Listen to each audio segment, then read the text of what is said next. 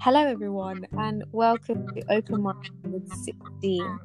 I guess to give everyone an insight before we do begin the episodes and podcast in general, is that we are generally going to be talking a little bit about grief and loss and kind of how that evolves around mental health. We'll be having different guests, different hosts to kind of shake things up. So that's kind of a little insight as to these podcasts will consist of. Just before I do introduce my guest, I'm just going to introduce myself.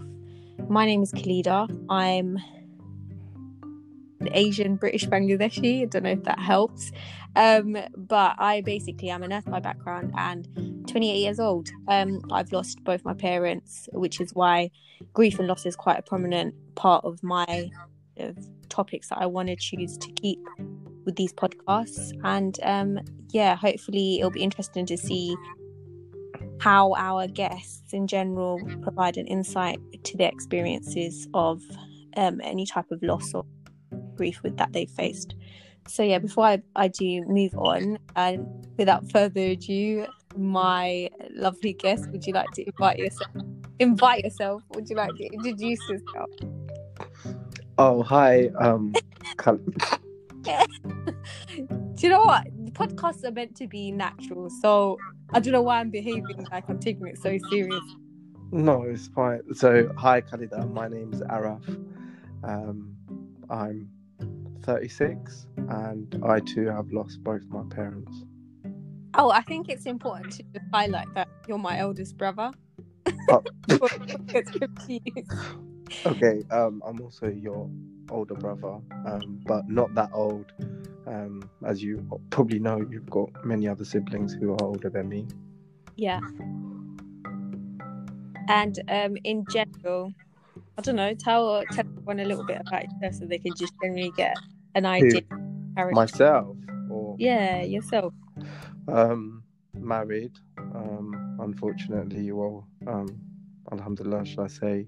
Yes. Best part of 10, 11 years, I think. And any children? Yeah, I've got 2 daughters. The eldest is 9. I don't know why I'm asking, like I don't know. You need to kind of say, sorry guys, this is our first time doing this, so it's very unnatural to us. Yeah, but you should let me speak. You're like forcing... You're quite slow and we've got limited time. We want to make this as efficient as possible within a nice time frame. That's not nice to treat a guest like that. Apologize. Continue from where you were going. So you've got 2 children. Yeah, eldest is 9, and my other daughter, she's just she's 2 and a bit. Lovely. I live in Luton. Away your area codes in case you say something else. No, I say well, we originally lived in Finsbury Park, and then after Finsbury Park, after I got married, I moved to a few places, but I settled in Barnet. I was there for the best part of 6-7 years, and then 2 years ago, 2 years ago, moved out to Luton. You've gone from quite a scattered Asian population to quite a dense population of Asians. That impacted you? Not really. Barnet.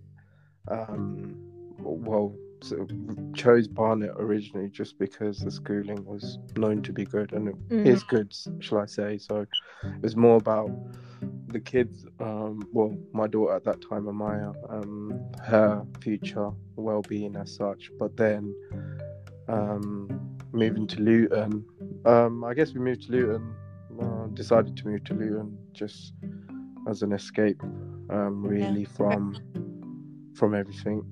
When I say everything, it's like both of us working.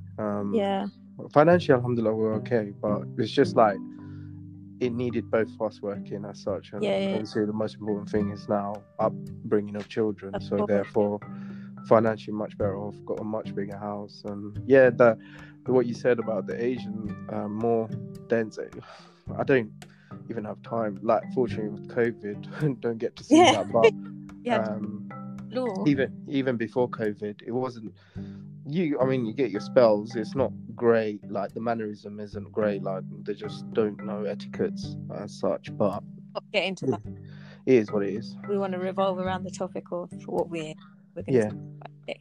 Okay, perfect. So now that I guess we've given an introduction, a brief introduction of ourselves, I think it's best because I obviously told you beforehand that before I was going to get you to speak on these episodes, on this episode in particular, that I wasn't going to tell you the topic until we joined the podcast. Yeah, I had a I feel sleepless night last night. So. Yeah, I'm sure you slept like a baby.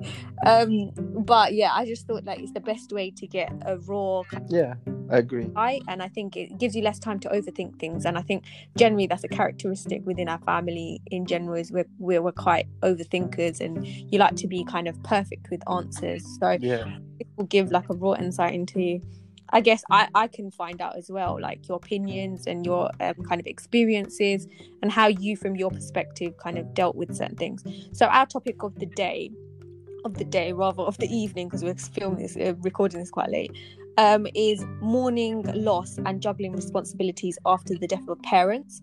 So in general, hopefully by the end of the podcast, I just wanted to see if we can get kind of not an answer, but rather opinions of where we stand in terms of, does grief feel the same every time you experience loss?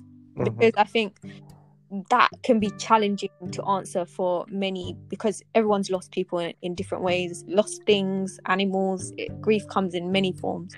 So I guess by the end of the podcast, hopefully it shouldn't take too long, but we could come to kind of an understanding of where you stand at that point, and I guess where I stand as well. sure. Perfect. So obviously, to kick things off, I think because nobody really, obviously this is fresh, so no one really knows what we've gone through, obviously, with losing our parents. So I don't know whether you want to give a brief kind of overview of when and kind of the loss. Yeah. So for the listeners, we are a large family. That's to put it lightly. Quite open mind with 16. Yeah. When I've told many people like about my siblings, and naturally everyone thinks, oh, they're stepbrothers and stepsisters, which probably might be the case. That's another topic in itself. I'm joking. Yeah. But it's from one mother, one father. Coming back to what you asked. So mum, she passed away many years ago, 2005, I believe, if I'm not mistaken. September 20th or 21st? 20th. Yeah, I think it's 20th. Yeah, it's the 20th. I can tell you what time, 1:32 in the afternoon. That was pretty vivid.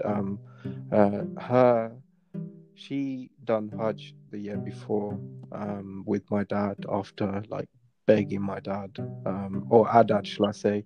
I'm sure you can relate, Khaldan. Yeah, and after she came back in she done Hajj in December, I believe, that year, the year before, and she came back in January, complained with a bit of like back pain and whatnot. Yeah, and I guess things just escalated. Yeah, and then she went into hospital. I remember July, when the bombings happened. Yeah. 7/7 bombings. Me and you were actually at her GP appointment, and you would fight like while the GP was checking her. These kind of memories are the ones that stick with me. Of course. I think obviously I'll explain it anyway. Sorry, I always keep. No, it's perfectly fine. Yeah, so.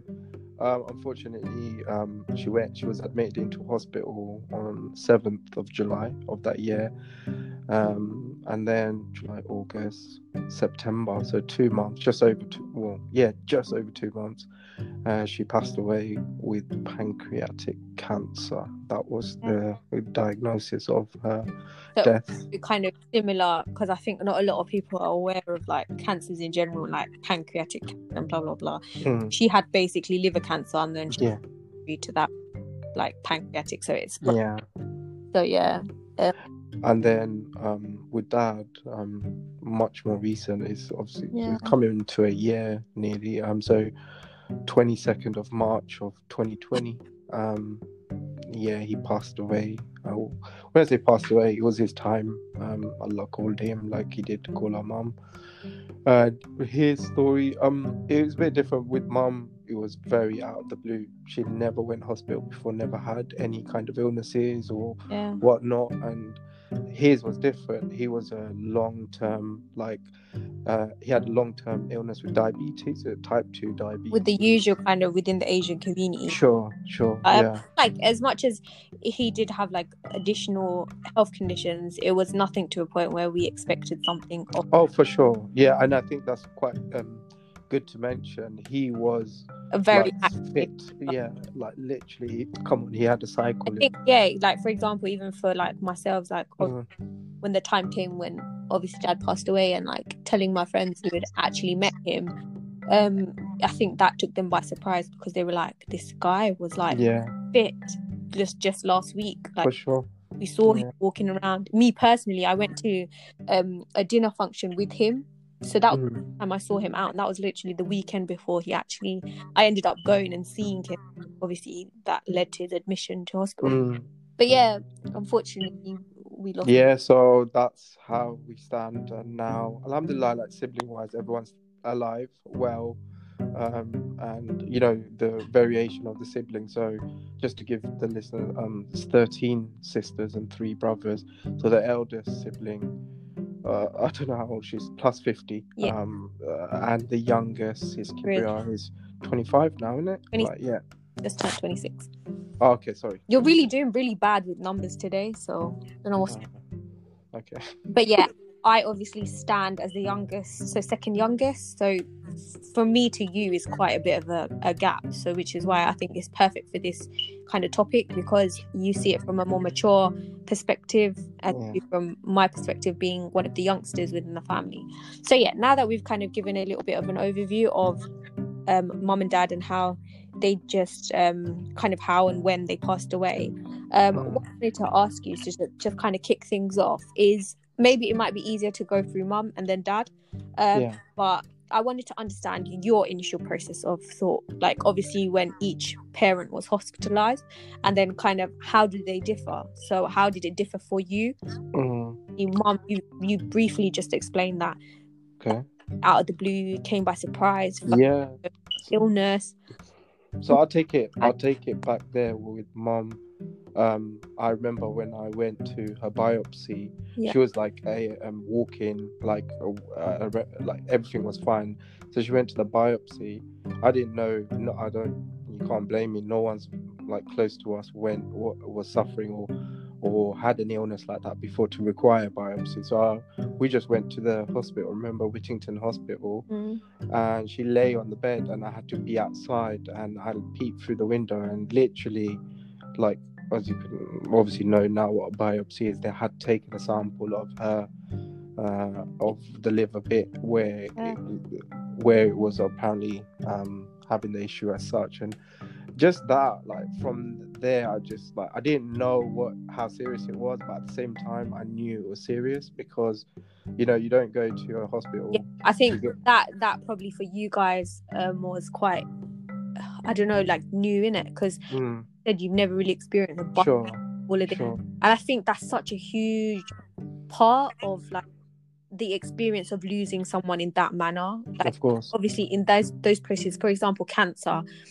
there's other illnesses that impact others really just as significantly, but I feel like with cancer, it's like it's known to be quite rigorous, quite grueling, and quite horrible. So for us to kind of even before even hearing that word, like to see biopsies and stuff, is foreign to us. Like someone having surgery, like alhamdulillah, in our family, no one's really had like severe surgery other than probably one of our sisters. But in terms of like health wise, I don't think any of us have broken a leg or broken a foot or anything like that, which we're blessed to have. But of course, it's just kind of to show an insight, like this was so like new, like, I mean, like having an incision, and he's like really kind of sorry about that, there was a phone going off. But yes, like mom having like these intrusive kind of operations and like, I don't know, testing was quite, I think for me just hearing it, because obviously being one of the youngsters with her, like with the biopsy, after that we went back home, and like either she was brave or she just, I think it's more the case, she didn't want anyone to worry as such is how she always was. obviously she declined in health at home, to the point she was kind of bedbound and complaining of severe pain, like acute pain. I remember the day, obviously, when we decided to go to hospital. I don't know, we decided or she got referred. I think like they just said go to hospital. Because again, look, we didn't know how to handle it because no one knew what it was. And even I remember the cab. We took a cab. I'd prayed Jummah. It was a Friday, I believe. I prayed Jummah and I went home. And then we got a cab, myself, her, and I believe Shabifa came in the car. And then we went the reason why I mentioned the cab ride is because the car was going over a hump on St. Thomas's Road. There's like a hump bit around the corner. Yeah. Those that are familiar with it. And when it went over, she felt it and she winced her face, and you could think, oh my God, this is actually like really. Yeah, these were like things that. You know what it's those snippets, like Yeah. those are those little, even like a memory like that. Like I feel like it's so raw still because it's the snippets of reminding yourself that time, and obviously Mum did so well to conceal it. Of course. That it became so real in those small snippets of her actually letting go of Barry. Yeah. You feel like mentally that contributes to kind of how you kind But that was this. the first of like Many of a roller coaster ride with her as such, because when we did go into hospital, I remember Victoria Ward was the ward she was admitted to, and they gave her morphine, and which is obviously like a prescribed drug and like way more powerful than paracetamol, because that's what she was taking. And when she had it and she was at the ward, you could see like the wrinkles of her face were gone, like she was in peace, like she struggled a lot. Anyway, obviously she got like, I remember as well, this was the first time she's going to stay out of hospital, other than obviously even when she had yourself, Kibria, she was out the same day, like she didn't stay.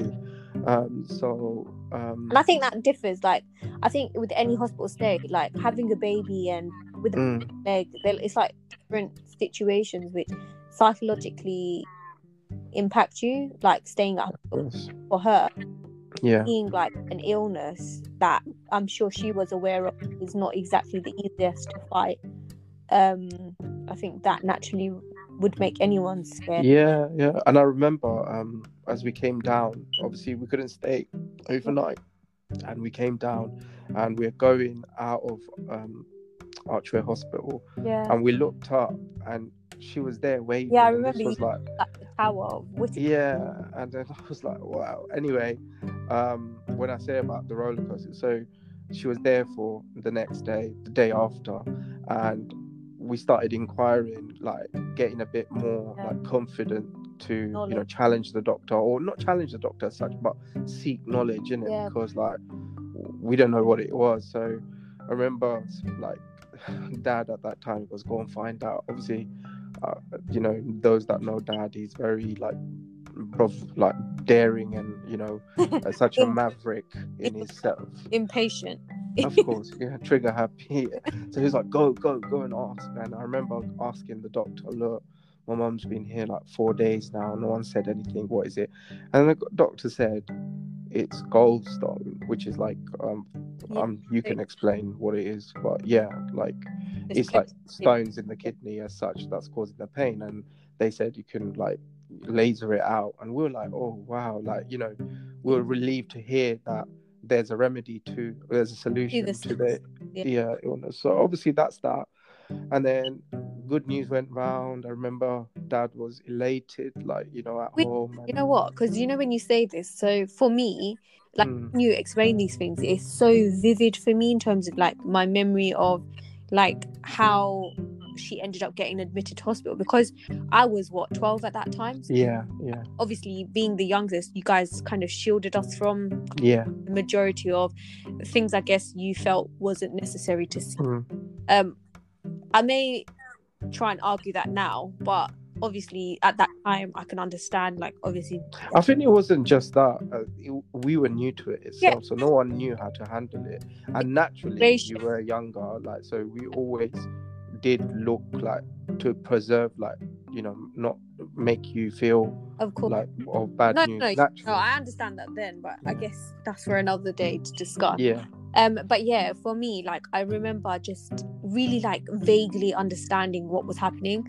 And I obviously, when I went to the GP with mom when she first got referred for the blood test, yeah, it all came back clear, and then she was still having the pain. And then I remember going, I don't know why I was her company, maybe I cried to go with her, but I remember just being her company for like majority of her GP appointments, where he would say your diet, because you might have gallstones, and then you're Asian, you're an Asian, you're Bangladeshi, oil, you need to let go of that. And it's like there came a point where mum had to let go of like literally the foods she would live for.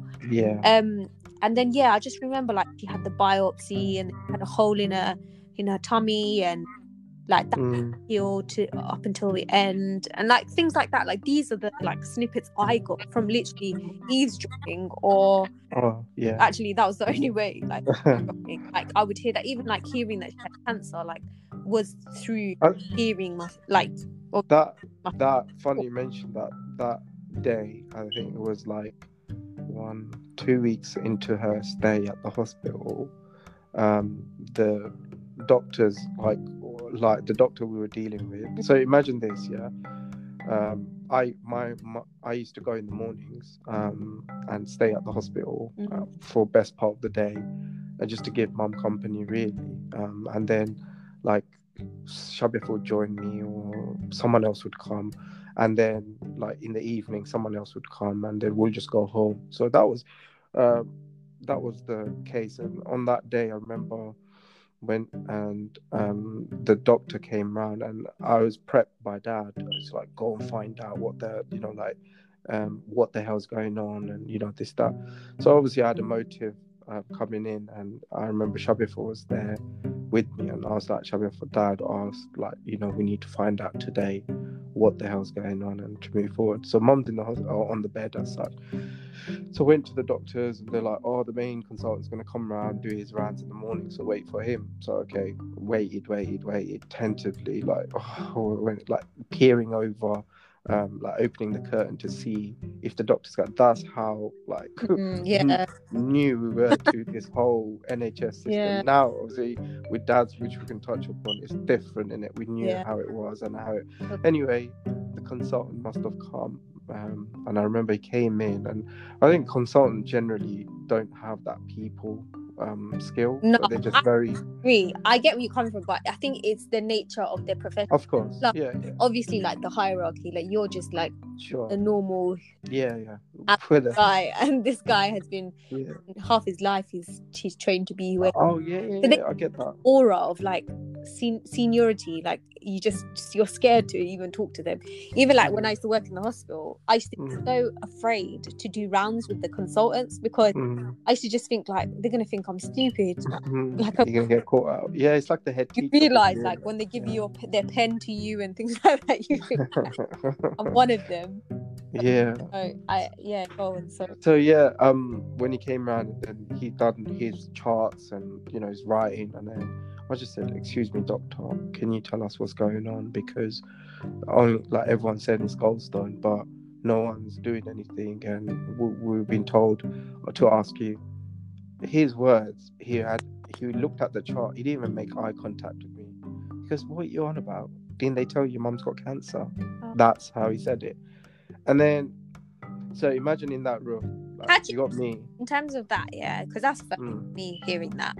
How did you kind of react to that, like mentally? Like, how did you find that? Because obviously, I could imagine kind of wailing out or having a reaction at that time. Like, I don't know, God, like, I don't know, God's just given me this kind of patience with me, like, not to like react instantaneously. I'm not saying that I don't react at all. I'm just saying at that moment I was like, what? Like in my head I was like, well, I wasn't angry, I wasn't sad, I just normal, like, if you know what I mean. I'm trying to process it. That's just the way I am in it. I try and process it, and then after I process it, it will lead to whatever emotion like it come. So I remember Shabifa was there. We say Alpha, by the way. I don't know if the listeners honestly think Plus who the hell. names that I can't keep up. Names, foreign names that everyone's hearing. It's either a sibling's name. So Yeah, Shabi, Alpha means sister, so as in respect as an elder sister. So anyway, Shabi's there. And she heard it, and she just legged it to the waiting room, and didn't even stay. Her reactions, to be fair. She just legged it. I didn't, and so obviously I was like, "What?" I thought she had a phone call or something. I didn't take note. I only realized that she left. So my main thing was my obviously mom, and then obviously the doctor went, and then it was like a 5 second, 10-second silence, and I thought, what do I say to this lady? Like, did she understand this? Of course, we all know how smart of a woman she was, and English not being her first language, but she went above and beyond, and she knows. Yeah. And then I like kind of mustered the words, like gain confidence to say, "Do you understand what he said?" And then she goes, and her words were, "I know that my Lord is calling me." That's what she said, and I was like, yeah. I couldn't say anything to that. And then I said, "All right," and then it was slowly when I heard it from her mouth, like, there's a possibility she's going.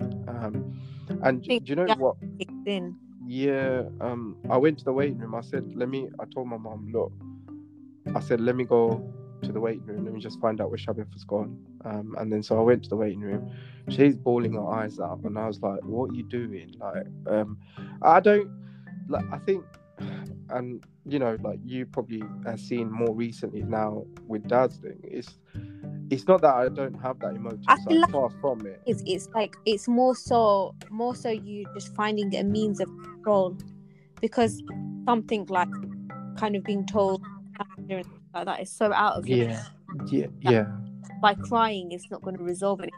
Yeah, and that's not to like snipe at those that do cry. In this case, Shabifa, that's just naturally, and she's a woman, and women are more emotionally charged than men in general. But okay, anyway. Yeah, no, but I'm just saying. But anyway, she was crying, and then obviously at that time, did I have a mobile? Yeah, I did have a mobile. I called Dad, and then I said to him, "You need to come to the hospital," and he was like, "What? What's up? Like, why?" I said, "Just come." So he got on the bus, and then he met me, and then I waited for him at the front of the hospital, and I said, "Abba, like, Amma's got cancer," and then he goes, "What?" And he's like, if you think I brushed off Shabifa, he brushed me off. Like, so it works in layers, if you know what I mean. Like, yeah, I feel like it stems from like your parents. Yeah, of course. Element of your behavioral characteristics. Yeah, and I think when before Dad went to see Mom, we knocked on the consultant's door. Yeah. Just because like you can't just accept that kind of commentary, or did they tell you your mum's got cancer and that's it? Yeah, they should have done some sort of family. Yeah, that was really hard to digest, like the way. But then again, Alhamdulillah, like our belief system overpowered that kind of course. Thing, because if your time is up, your time's up, and you just have to prepare for it. Anyway, that bit where me and Dad went in, and then the doctor, the consultant was there. He goes, "Look, at best, this is very brash. Okay, fair enough. You get to understand now." It's very brash and said, "Look, at best 6 months, but on average 3 to 2 months." And I was like, "What?" I thought he was talking about, the possible. I get, Alpha, just a sec, yeah, because that is the next thing I wanted to ask you about. Because obviously now we're going to move on to the kind of process of them kind of losing them. But in regards to hospitalization of how Mum was, you've just kind of given us a clear detail of that. obviously, because I was there for Dad's hospitalization, I'll give a quick insight into Yeah. what happened, and then I want you to kind of reflect on how you kind of processed Yeah. Dad's one as to Mum's one and how they differed. So for me, obviously, I wasn't present with Mum's hospitalization, so I was like present in the sense where at home, school, back home, and you'd see like snippets of it. So for me, I didn't really see much of Mum's like admission to hospital, whereas Dad, funnily enough, was complete polar opposite. I don't know if it's lucky to say that I was the one that got him in, but I was lucky enough to have gone over to see him after he was feeling ill. I guess with me, out of all of his children, I was the most closest locally. So obviously went over after a few days of him being unwell. This was the beginning of the pandemic, so coronavirus wasn't even in the realms of his illness, because naturally he's a very cautious guy.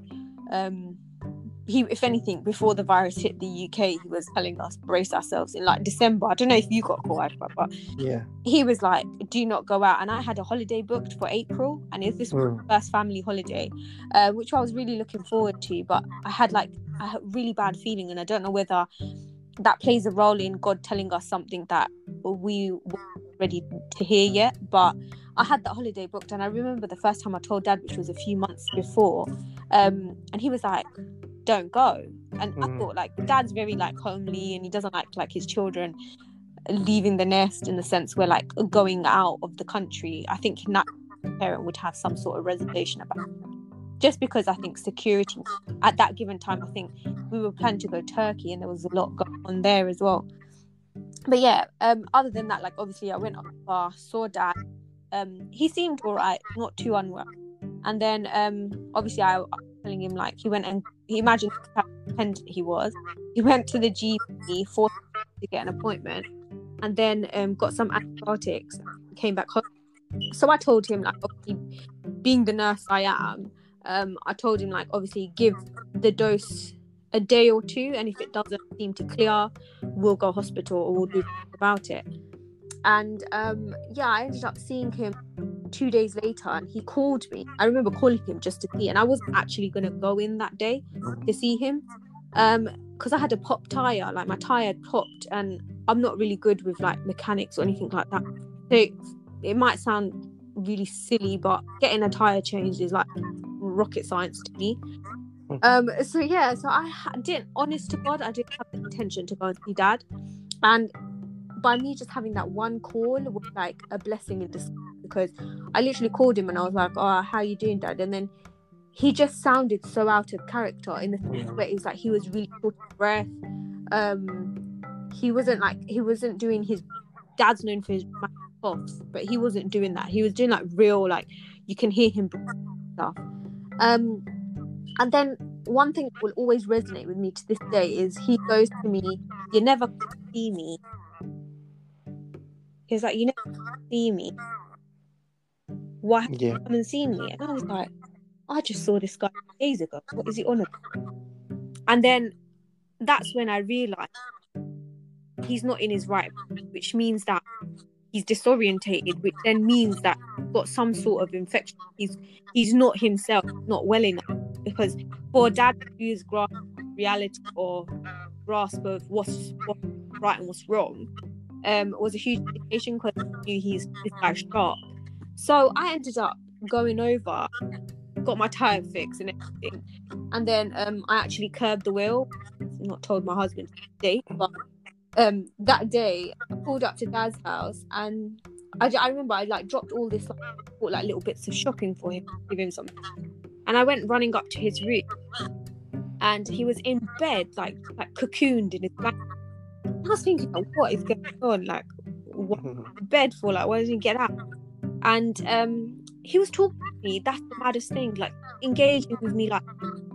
And then he told me, get into my bed and massage my head. And I hate like any sort of contact in that general. I think because we've been brought up to be as like affectionate physically. Yeah. And I've always hated like hand massage, foot massage things. So I remember, like, I was like, I don't know what it was. You know, maybe it's because he was really unwell and being married as well, and like not being at home. I climbed onto his bed and then I was like massaging his head. And then I started doing a complete so basically I just wanted to see his capacity because he really scared me with like, the way that he said, "You never come and visit me," and he seemed really like loopy. And are you all right? Sorry, carry on. I'm listening. I just sneezed twice. This is not the way to do podcasts. With me sneezing on the mic. Move away from it. I moved the phone to the ceiling and I sneezed downwards and I nearly sprained my neck. Oh my god. Anyway, carry on. But yeah, so since you interrupted, you know your when you speak is cutting intermittently. I don't know. Is it?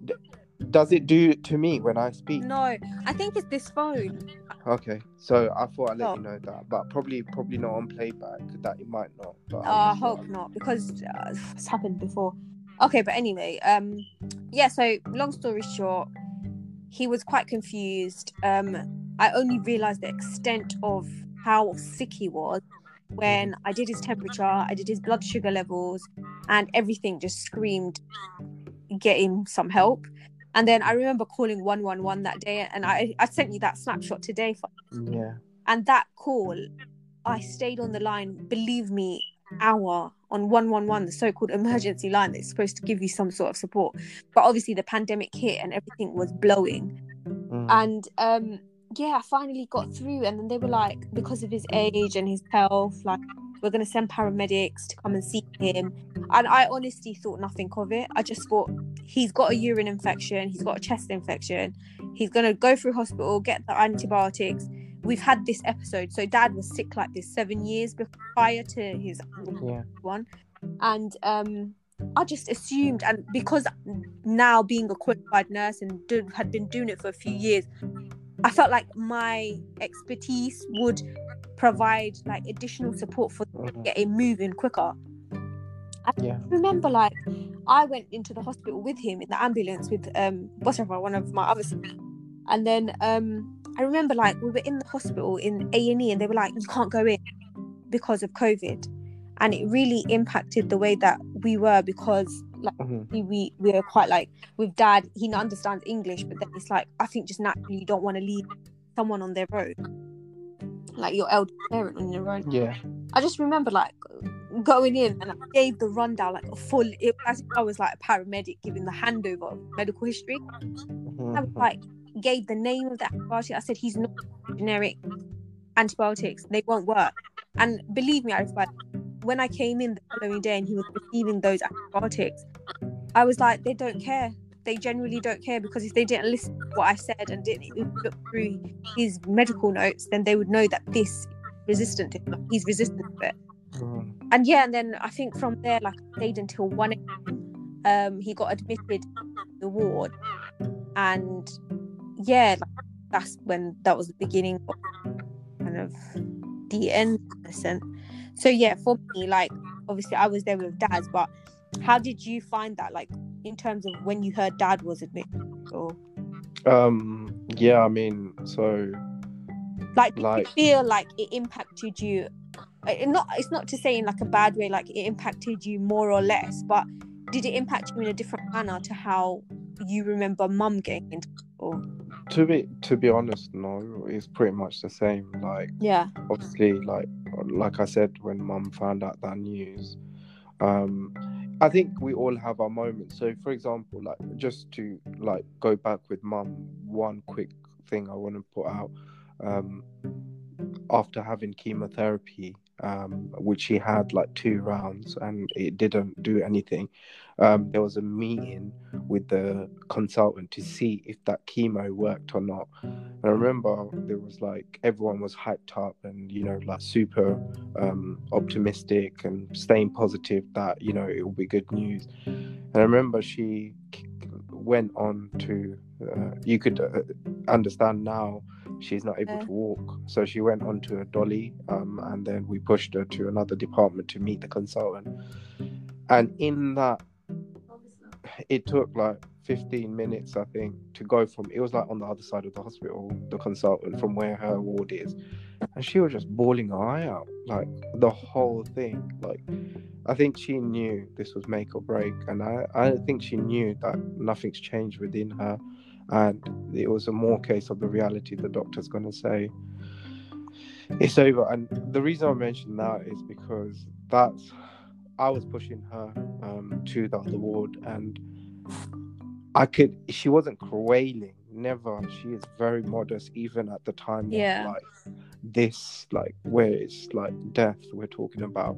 When I mean modest, she was not wailing. She was literally like, like internal crying. You can feel the shake of the body, like when you tell a kid off and like violently, and after like an hour is shuddering because of like they're crying. It is that kind of thing, and that's I felt it, and like I was broken inside because like anyway, look, even now I'm thinking about it, like I didn't know how to deal with it. That's the moment when it all came home to me, in it that Mum's going, that's it. Like, how did you find it, like in terms of, because I was going to touch on that next, in terms of like the behind both of their end of life care, kind of the real with Dad, like the hospitalization, obviously that you said you felt like it was the same for you, in regards of like the reactions. So you've just mentioned with Mum, like when the consultant said about 3 months, 2 to 3 months, blah blah blah. Essentially they say that life expectancy, and then they move on to like end of life care when they start deteriorating. How do you feel, like how did it impact you in terms of with Mum's time with end of life care as to Dad's time end of life care, like being told that and kind of experiencing watching that?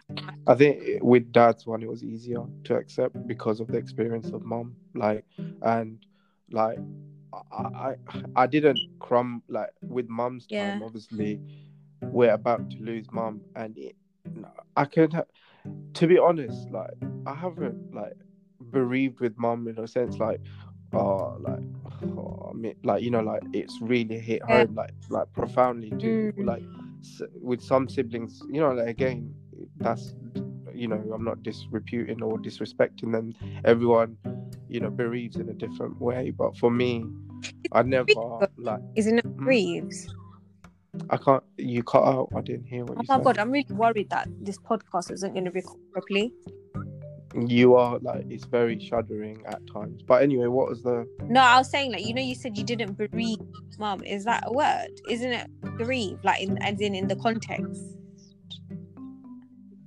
I don't know, but what I'm trying to... Yeah, you didn't mourn Mum the way that other people may have. I don't think there is a specific definitive term of mourning. Like, it's tailorized to an individual. Like, one can still mourn to this day, doesn't like, or one can like get it out of the system in a week, a day, or whatever. I don't have that kind of thing. It will touch me just as. So how did it go for you? Because you mentioned that it was easier with Dad's time because of experience over. So Mum's time. And Mum's time, we didn't know. How did you prepare yourself psychologically, mentally? How did you prepare yourself? Mum's time. With Mum's time, one person that gave me courage to be how I was with Mum and to Dad was Halim Bhai. And I remember he came and saw Mum. Our brother-in-law. Yeah, he passed away. Unfortunately, he's Shatafa's husband and Fahim's dad. He came to the hospital. He passed away the following year after Mum, innit? November, he passed away 2006. But anyway, he came and saw Mum in the hospital. Yeah. Do you find that having... How do I say it in a way where, like, Halim Bhai, like, to us, as a brother-in-law, he was very, like, Islamically strong, in the sense where we saw him as quite a strong figure who practiced Islam in a way where I guess it gave us comfort knowing he was there to provide us with. Here's a Hafiz. Yeah, exactly. So like he was there, with the comfort for Mum. Like Mum, of course, he was there to provide like extra prayers and things that we could do in a more beneficial way. Do you feel like in terms of people that are grieving or are to grieve or lose someone, do you find that is an impact, like a Of course. significant input to Yeah, the process it's of, a positive. Or I think it boils down first and foremost to the one that's gonna go, Yeah. and the one that's gonna lose that like a person. ricochet effect, isn't it? Because if you see that your loved one is getting comfort from this person, it will naturally give you comfort knowing that Well, I saw too. I mean, the reason why I say that made sense. it's only impactful. What I'm trying to get to at is, if you're Yeah. God-fearing, as in the audience, as in the family, and the person that's going to go, if you're God-fearing, very much 100% impact. However, if you're not, then it's more of a I know where deterrent. you're coming from, but then at the same time, I feel like, because we're focusing it more on Islam and like being a Muslim and obviously being fearing of God, that I get where you're coming from. Like, it will have some sort of impact on you because you know that obviously the reason why I say that is I've seen that side as well with another, not close family, a family person that was on his death door, and the Imam came and he was doing a dua, and he literally said, cut it short, get out, I don't need you. Like, again, that could boil down to I 100% understand, but I guess what I'm trying to say is, like, obviously you're saying it in like a generic form, but there are those like individuals out there that obviously maybe it comes to those times of need that changes things. Do you get what I mean? Like, you may not be God-fearing at the time, but given the situation, I agree. I think anything at that time, because you don't know who will listen to these podcasts. It's so important to just recognize. No, at the same time, you're right, because even if you're not God-fearing or whatnot, any hope of a solution, anyone will latch onto it, because you're at. So would you say, like, for you, that faith, kind of the kind of your belief in God helped you kind of process this information and kind of? I do. Yes and no. Like, I wouldn't. Yeah. The reason why I say yes is because that's inevitably the right answer. No, as in self-doubt, because in comparison to other Muslims that I know in my life, they're so much more practicing than I am, and it feels, I lost my chain of thought, but I'm just saying, for me to have that iman, like to believe it's God, and it wasn't there. Like, I just feel it's the right answer, but at that time, at mum's time, I'm saying, I feel like with dad's time, they say, like, I feel personally with grief, it's experience that makes you more comfortable with it, in a sense. Like, it's not to say like you will grieve the same way or grieve any less or more. It's just, I feel like when you've experienced it once, you automatically have an awareness of the of what's follow. And I feel like with dad's time, it was far more focused on him. Not that it wasn't focused on before, but I feel like it was focused on him, but then there was also focus on the siblings, like just everyone's mental health and well-being. Because with mum's time, I think everyone was everywhere. You know what was going on, what's dying, because mum was essentially one of the main persons that we first encountered death with. Of course. So I feel like with dads, I get where you're coming from. Like, experience, it does help you in terms of process. Put it this way, on like dad's time, I remember getting a call from Shahid, and I was in Barnet collecting Abidaf because she had work in Central. So after work, I went to collect her, and I was gonna go. These are all relations, because no one knows who these. Oh, my wife. Sorry. So my wife was working. Anyway, cut long story short, I got a call from my brother, and he said, "Look, you need to come to the hospital." And then I was like, "Okay, I'm coming." And I was collecting my wife at that time from Barnet to go back to Luton, because she worked in London. I'd finished work. You as well, innit? I called you off. Yeah, you did. Me, and then I just remember, like, so this is where I wanted to come from in terms of responsibilities. Like, it's not necessarily, I would say, a responsibility, but I feel like within the Asian community itself, it's quite prominent that boys have a lot more responsibility than girls in the sense of like family and honor and all of that jazz. And I'm talking from like an old generation perspective, because obviously in this age it's fair trade in the sense, that's the wrong word to use, it's like fair in terms of girls and boys, in terms of like the upcoming generation. There's not really like many differences that we try and highlight. Does that make sense? I'm going like in a digging. I'm kind of, I get what you're saying. Yeah, what I'm trying to say is like, obviously in our family, I'd like to think that we look to you in the sense of now dad being gone, like as like a prominent male figure, like more so than what it was before. Of course, that's come with age, obviously. And I feel like that has a huge impact. Well, it must have a huge impact for you, because I was trying to kind of get an understanding even before this whole podcast in terms of how you process like the changes that would occur. Like obviously when mum was gone, we still had dad, so that eliminated that older son responsibility. I think more so you had that responsibility while she was in hospital. And like obviously getting her kind of through that whole death process in terms of like the death certificates and things like that. Like I get that was like a responsibility for you, but obviously this time around, like recently with dad gone, that's like the male figure essentially being erased from our reality. How did you find that in terms of like the process? Like, did you think about like what's to come once that? And do you know what? It's funny you say that. In many a times, like more recently with dad, like before his passing, he always used to make that remark. Yeah.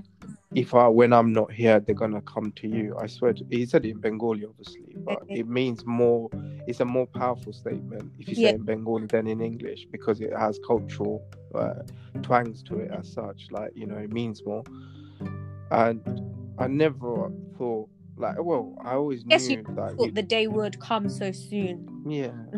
So, I mean, just to give you an insight of like what one word he says to myself and pretty much to Kibria as well, who's the youngest brother, is keep courage in it. Like Shaushrak, meaning like have courage, be confident. And I think he knew our Achilles heel was that because I can talk for myself, I can't talk on behalf of Kibria. You can invite him one day and let him speak.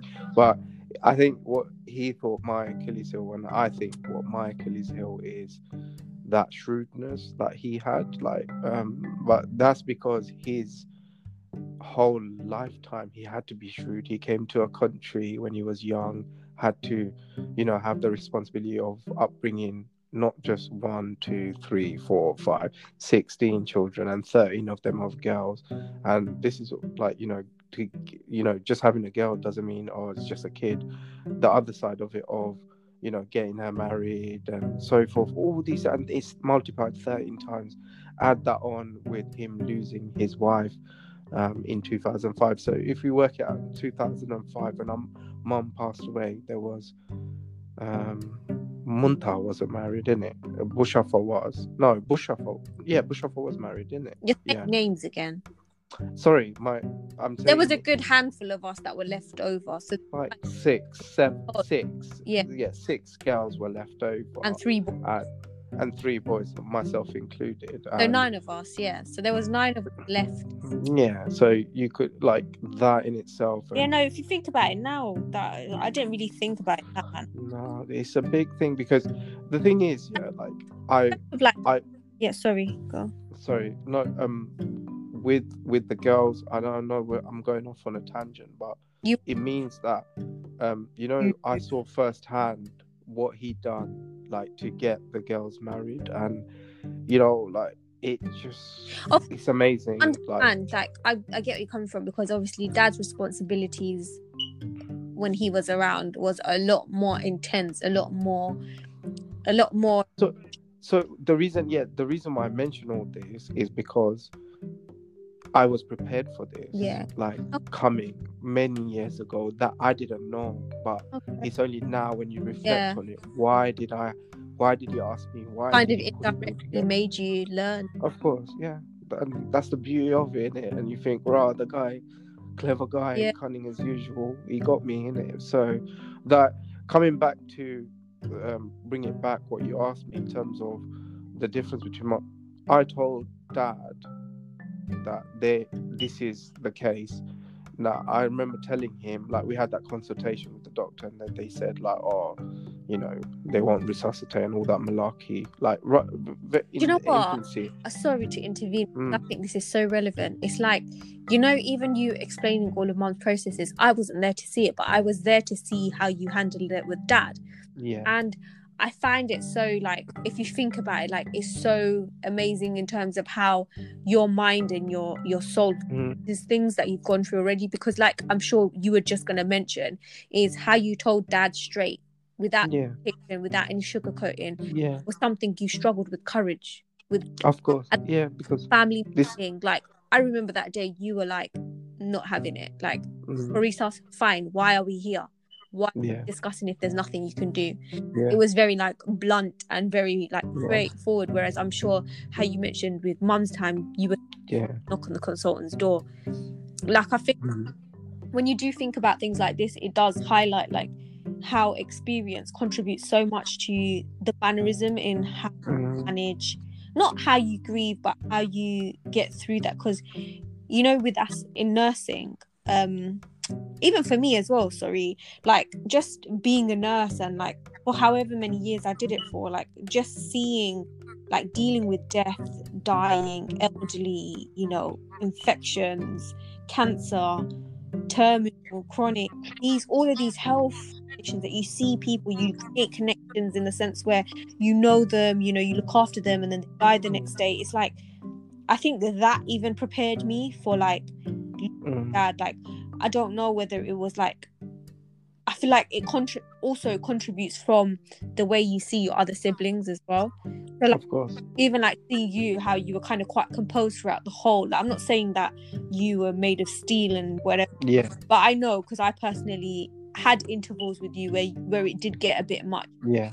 Like, it just is so, I wouldn't say amazing, but just so interesting to see how, like, put it this way, I get what you say, and I still don't have the answer to it, but I guess, you know, God, like Allah, should I say, like, gives people, or like chooses people to, not because of that person's great and whatnot, but best for that situation as such. And that's a cut. And everyone, like, one's dua might be, or make it easy, bring shifa to the family, and what I might have been that kind of ease for that process, if you know, because of my knowledge and how you needed to be quite firm and like. I mean, I'll tell you one thing. Sorry to cut you off. Like, I'm not trying to be emotionless, but did you find you had to be quite solid in the way that you came across to the other? Yeah, no, but that's because of how Dad told me to be, and he knew that, and I think he was like, obviously, I don't know for sure, but I know that he would have been happy that at least I didn't fold, because I think at that time, so Shahid fell ill with COVID, and Kibria, okay, everyone says he's too young and whatnot, but he isn't young. But at that time, because it goes back to how you were, like, you know, sheltered, or what's that word? Like, sheltered from the bad news as such. Shielded. Sorry, like, why am I not using that word? Shielded. Yeah. So with Kibria, it was this time. It was like Kibria shielded him. So I guess after me, the way, like, kind of insisted that the youngsters were able to be more present, because I did acknowledge that. Like, I noticed how Kibra was more involved.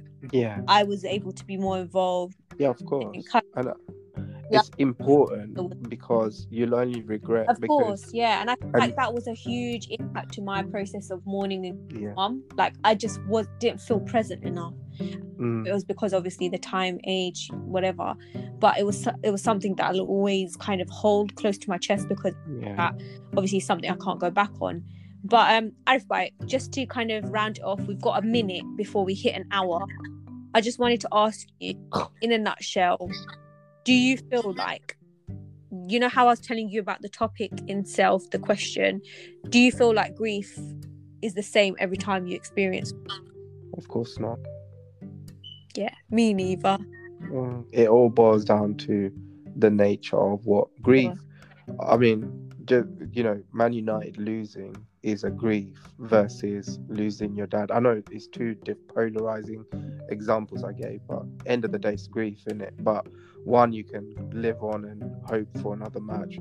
But with losing a parent, you're not going to get that chance again until, obviously, inshallah, you're reunited with them in the hereafter. But that, So, for me, obviously, with the polar opposites, just in regards to mum and dad, obviously losing a mother, losing a father, do you feel like there's any significant differences in loss that in that manner? Like, say that again. So, I didn't hear your question. I'm worried that didn't make sense, and then people. Well, it kind of didn't, and I was like being kind and said, "Can you just say I did hear you?" I'm trying so hard to sound sophisticated. So we've gone over an hour, which really annoyed me because you were blabbing on before, and I just wanted you to come. You were blabbing on with your stuff. I guess this is a learning curve for me, and I don't know whoever listens. Did you script the question? Wait, whoever listens to this or even stays till this point, may God bless you, because why? I think it's a good insight. Like I know. Do you know what? It's hard because I think we're not used to talking in third person. Like we're speaking as if we're talking. No, do you know what? Do you know why it would be much better? What would make it much better? If you were impartial, like you didn't know me. No, but the whole point. I'm not editing this, by the way. So whatever you say, this constructive criticism is going to stay on this podcast. But my point is the whole point I had you on here is because I feel like it's so important for others, because I'm sure there's a lot of Asian families, not even other ethnic backgrounds, like that have siblings, and some take on the role more than others, and like we're not as insightful to see how this impacts them. Like I didn't know half the stuff you went through with mum that you just told me today on this episode, but my point is you won't know these things, and I think a lot of people could relate to you in the sense where sometimes being the eldest in an Asian family is not exactly a walk in the park. Like you, of course, temper your emotions to how dad felt it was best for you.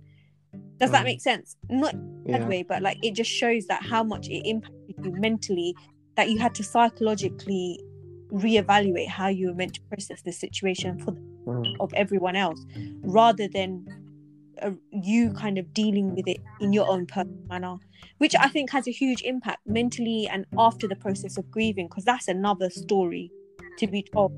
But like I'm sure I can vouch in that sense that it's been a lot more harder to process dad's death more so than do you know one thing as well, of course, everything what you said, and furthermore, if like, you know, from my angle, dealing with even with, say, more recently with dad's death as such, I made decisions that at that time, because of how fragile everyone's emotions were and whatnot, there was a lot of like blowback as such. So just quickly tell you, like I was organising his funeral on Tuesday. He passed away the following Sunday. No one was to know he was going to pass away on Sunday. Told me like.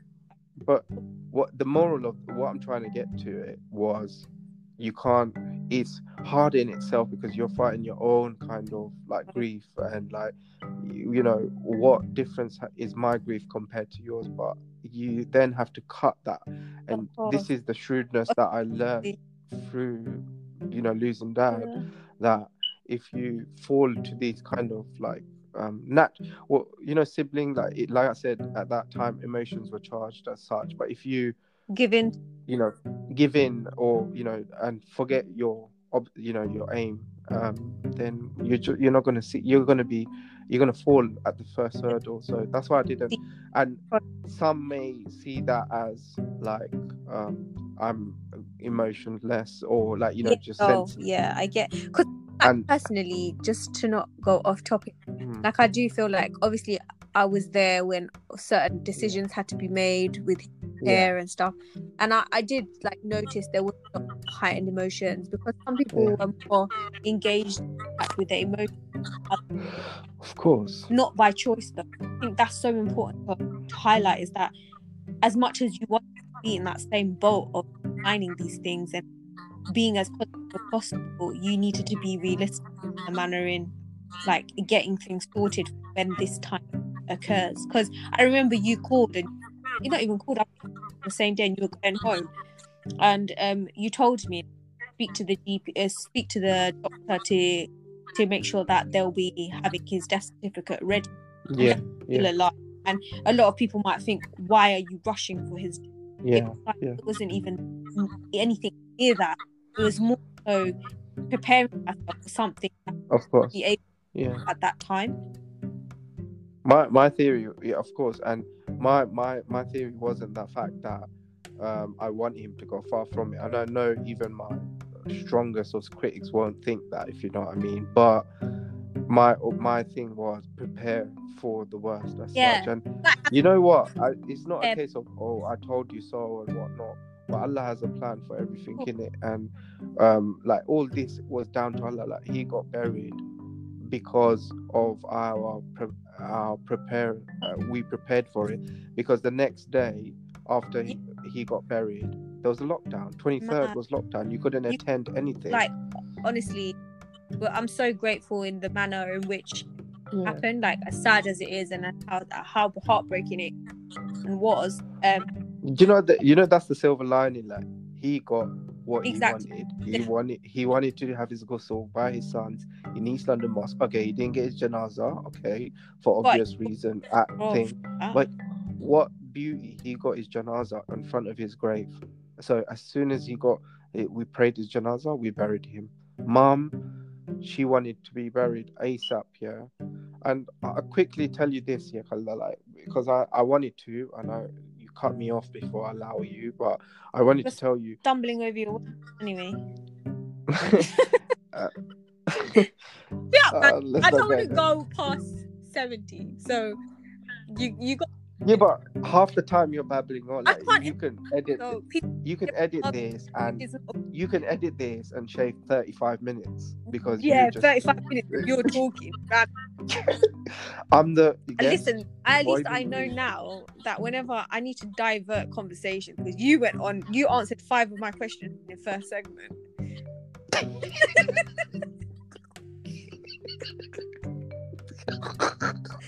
Like, people are gonna listen. It's just so unprofessional. Yeah, but you didn't even know how to send the link in the first place. You're sending me 5 links. We've got 3 minutes. So Okay, quickly. No, coming then back. outro. Yeah, So hurry up. game face. So with grief, and like those that, I from my opinion, like those that want to overcome grief, and I'm not saying this is the remedy for it. Look at the positives. Like analyze that moment of grief, that episode, that journey you had.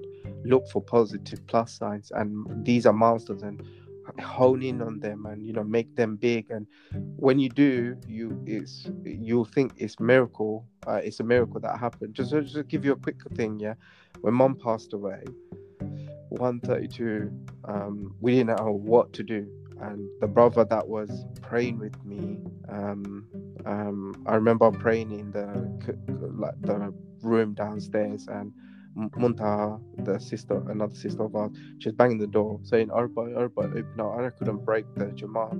Finished the Jamaat, legged it upstairs, knew Mum was going, and then fortunately one of the brothers who was in the Jamaat came up with me, like followed me, because I didn't say, I just said Assalamu alaikum, Assalamu alaikum, and I legged it, and he just legged it after me in it. I even left Muntaha like motionless at the front of the door because I knew what it was about.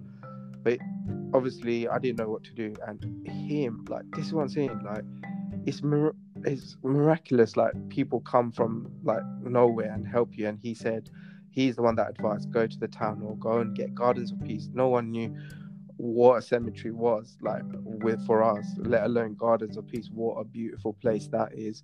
And he said, go there, and we were to get the death certificate. And I remember my eldest brother-in-law, he drove me and this other guy, family friend, to Islington Town Hall, from Archway to Islington Town Hall. So bear in mind, she passed away at 1:32. Town Hall closes at 4:30. After we left at 3 o'clock, so we went Archway. It's one road from Archway to But Angel. heavy traffic. Oh yeah. That's what I was gonna you say it. Obviously, those that live in North London will know that it's crazy. It can take up to an hour just for like a mile. Yeah.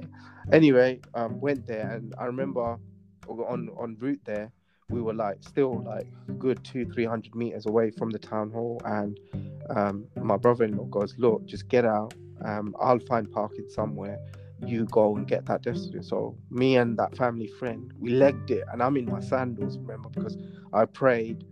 I left my shoes in mum's room, like the ward, and I had sandals on, and I'm running. I've never been to a town hall, let alone request a death certificate and whatnot. So me and this guy and that family friend, he's like a freshie, like, he didn't speak English great. Not nice. So we went, and then the registrar goes, hi, this and that. She goes, I said, hello, I'm here to collect a death certificate. My mom just passed away. And I gave her the doctor's note. She goes, okay, She's doing it. She goes, how would you like to pay? And I was like, what? And then I was like, I didn't know what, the payment. And then she goes, yeah, how would you like to pay? I said, how much is it? And then she goes, £3.50. And I go, okay, cool. And I basically, naturally, as you would, you'd reach into your pocket to get your wallet. But my wallet was in my hoodie, which I left in the hospital. Yeah, because we just legged it in a rush because we wanted to get that thing. So okay, and I was like, oh no, I've left my wallet in the thing. So brother-in-law is obviously, I don't know where he is because he's in the car, like parking somewhere or whatnot. I looked at the guy, the family friend. I said to him, do you have change? Like, do you have money? He goes, no, like I don't. And then he looked in it. Then I was like, oh my God. And then I said to the lady, look, I just need that death certificate. My mum, she needs to get buried tomorrow. Without that, I can't bury her. I'll pay you like 100 times more, no problem. I just need to get my brother-in-law because I left my wallet in the thing. She was like, no, we're closing. And I think, again, it's not because she was discourteous or like not feeling genuine. It's I'm sure they've get millions of people through the doors to get this. And I was like, oh my God, what to do? And I put my hand in my left pocket, which I never do. Like, I didn't know. I was like tense. And when I get tense, it's like I cross my fingers and I put it in my pocket anyway. Next time, if you observe why my hands are in my pocket, that's what I do. When I'm tense, I remember it relates to primary school. Miss Young taught me that. Like, that's how you channel your fear. Anyway, I put my hand in my pocket, and I kid you not, that, and I'm not making this up. I swear to God as witness, there was £3 coins, 2 20 pences, and a 10 pence. What the odds in that? I'd never carried, imagine, I never. It's not to say I never carry change. I never carry. It's always in my wallet. Like, do you get me? That's why and what are the chances? It was the right amount, and I was speechless. And I looked at her, and literally my eyes teared up because I can only tell her, like, I know only myself. That's a miracle in myself. And the reason I mentioned that like amazing story was because I look at that more so as a happy reflection rather than the demise of mum, like, her health deteriorating. She can't even go to the toilet by herself. The last night where she wailed to go, like she was motionless and she wanted to go in a wheelchair outside, and like, these things, it's not forgotten. And onto these miracles and small snippets of hope. Of course. So yeah. Well, before I kind of end this, you said that at 58 minutes and we're on 73, so it shows how much of a host you are. No, anyway. It shows how nice I am. I would have cut you off several times. The little miracle that you told us, don't want to mock it, but you could have just said cut out half of that. But anyway, need to give context. I think. You know what? We're not going to get any viewers because you need to change your accent or something, because I had to slap myself a few times to write this out. Khalida, when did you turn chick? So I want to thank you, Arifah, for joining us today on this episode. I won't be calling you again, probably towards the end when we do the last. you know, let me bust your bubble. It's not a thing. When you play back this, you're gonna find out your microphone's faulty, and you're gonna I can do another one again, and I don't need to keep this. Wait, and you're gonna beg me to come on again. So I am not talking through 74 minutes again with you. You must be mad. I thought it was quite good, actually. No, do you know what? In all fairness, it was really insightful to hear these things. But do you know, like, from I don't want to go over 75 minutes. Allow it. No, I'm just saying. Yeah. Like, next time, it's good that you took drive and took control of it. But what I'm trying to say is, it went on podcast. You can call after and tell me this. Oh, okay. What, you don't want your listeners to get hear your our first one. I'm trimming all of this. I'm trimming your miracle. Is that all right? How much are you going to pay me for this? Anyway, well, thank you everyone for listening. If there is anyone left on this to hear to 75 minutes, stay tuned and join us for the next episode of Open Mic 16. Have a good evening. Thanks for having me. No worries. Assalamu alaikum.